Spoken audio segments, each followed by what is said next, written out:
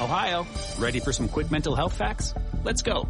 Nearly 2 million Ohioans live with a mental health condition. In the U.S., more than 50% of people will be diagnosed with a mental illness in their lifetime. Depression is a leading cause of disability worldwide.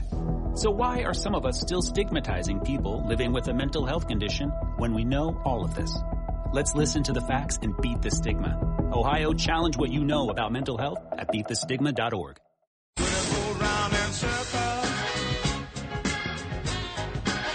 Fly high like a bird up in the sky.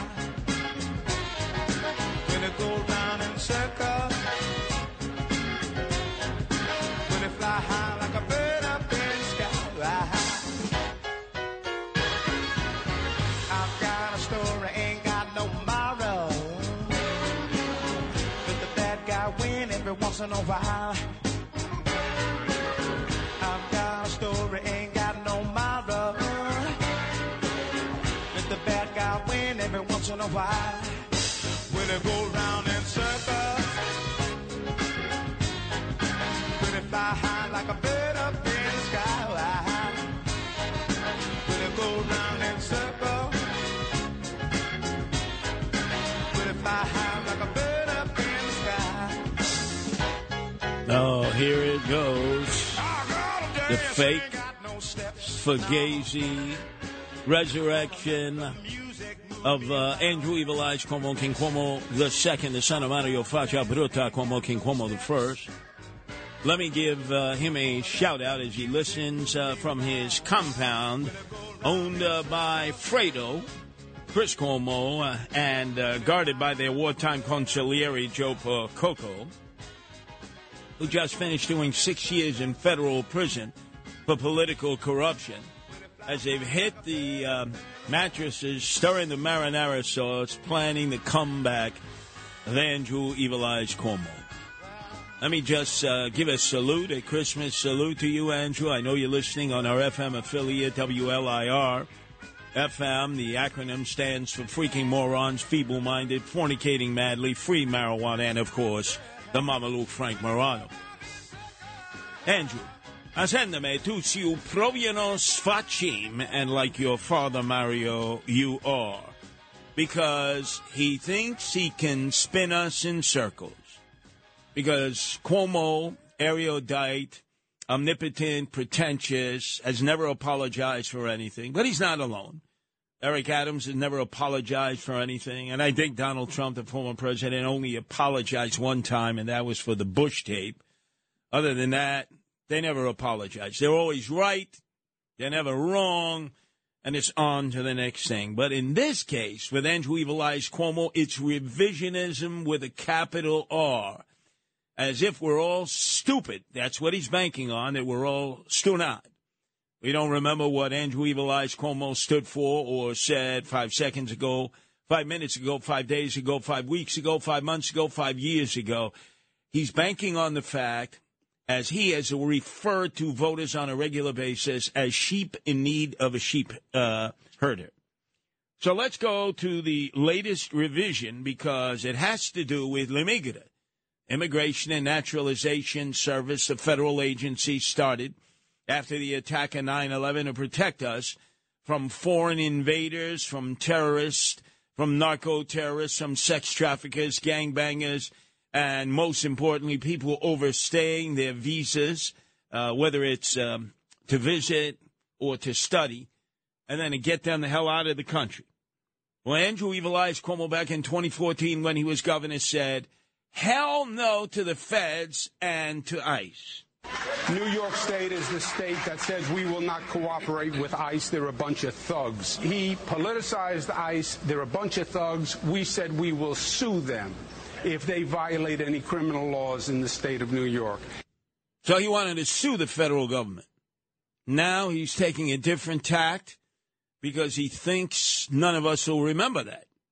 Listen to his most recent statements about the illegal alien invasion that is coming into our country from across the Mexican border. The federal government and the state government are absolutely nowhere, and it is their problem, my friends. It is their problem, my friends. And that's why we have LaMigra, Immigration and Naturalization Service, to act as that first line of defense. But Andrew Evil Eyes Cuomo, you and others of your ilk have defanged them. And I can't play it enough because I've got to remind everybody out there, as this guy tries to resurrect himself, make a political comeback, of how he created the open border situation, not only promoting it at the Mexican border, but promoting it here into New York State by basically telling everyone within the state government, any kind of public safety agency, any kind of law enforcement agency, that they were not in any way, shape, or form to work with ICE, LaMigra, Immigration and Naturalization Service, because they were thugs. New York State is the state that says we will not cooperate with ICE. They're a bunch of thugs. He politicized ICE. They're a bunch of thugs. We said we will sue them if they violate any criminal laws in the state of New York. So now he writes an op-ed piece in the New York Post. If the feds and state don't take responsibility for the migrant crisis, New York City should sue. The federal government, he writes, is by definition responsible for immigration law. Our federal law allows refugees to enter the country and seek asylum from within the country. They have a right to a hearing and no judicial determination.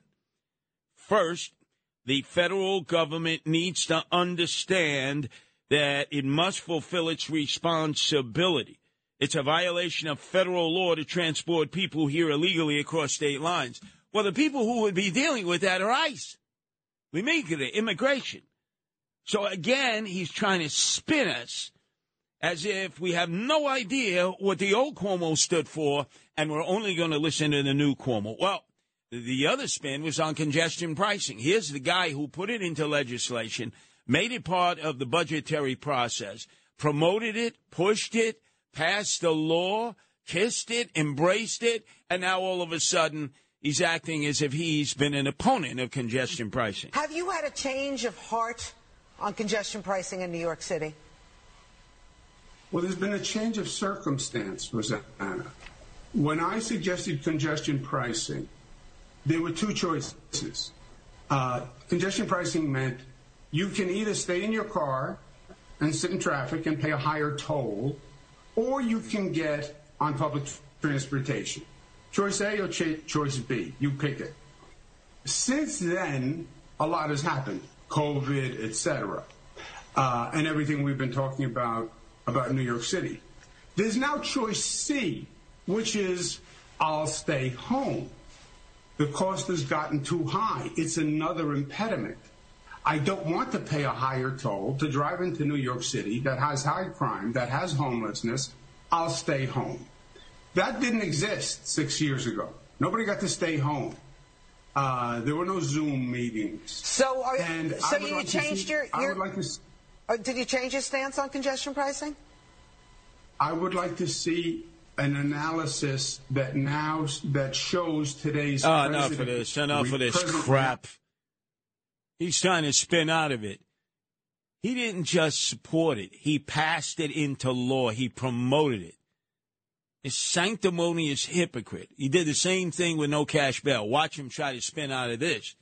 I don't know how he's going to explain thousands and thousands of dead senior citizens that he was responsible for during the lockdown and pandemic when he lied and covered up the statistics because he was afraid the U.S. Attorney General would prosecute him and his chief of staff, Melissa DeRosa.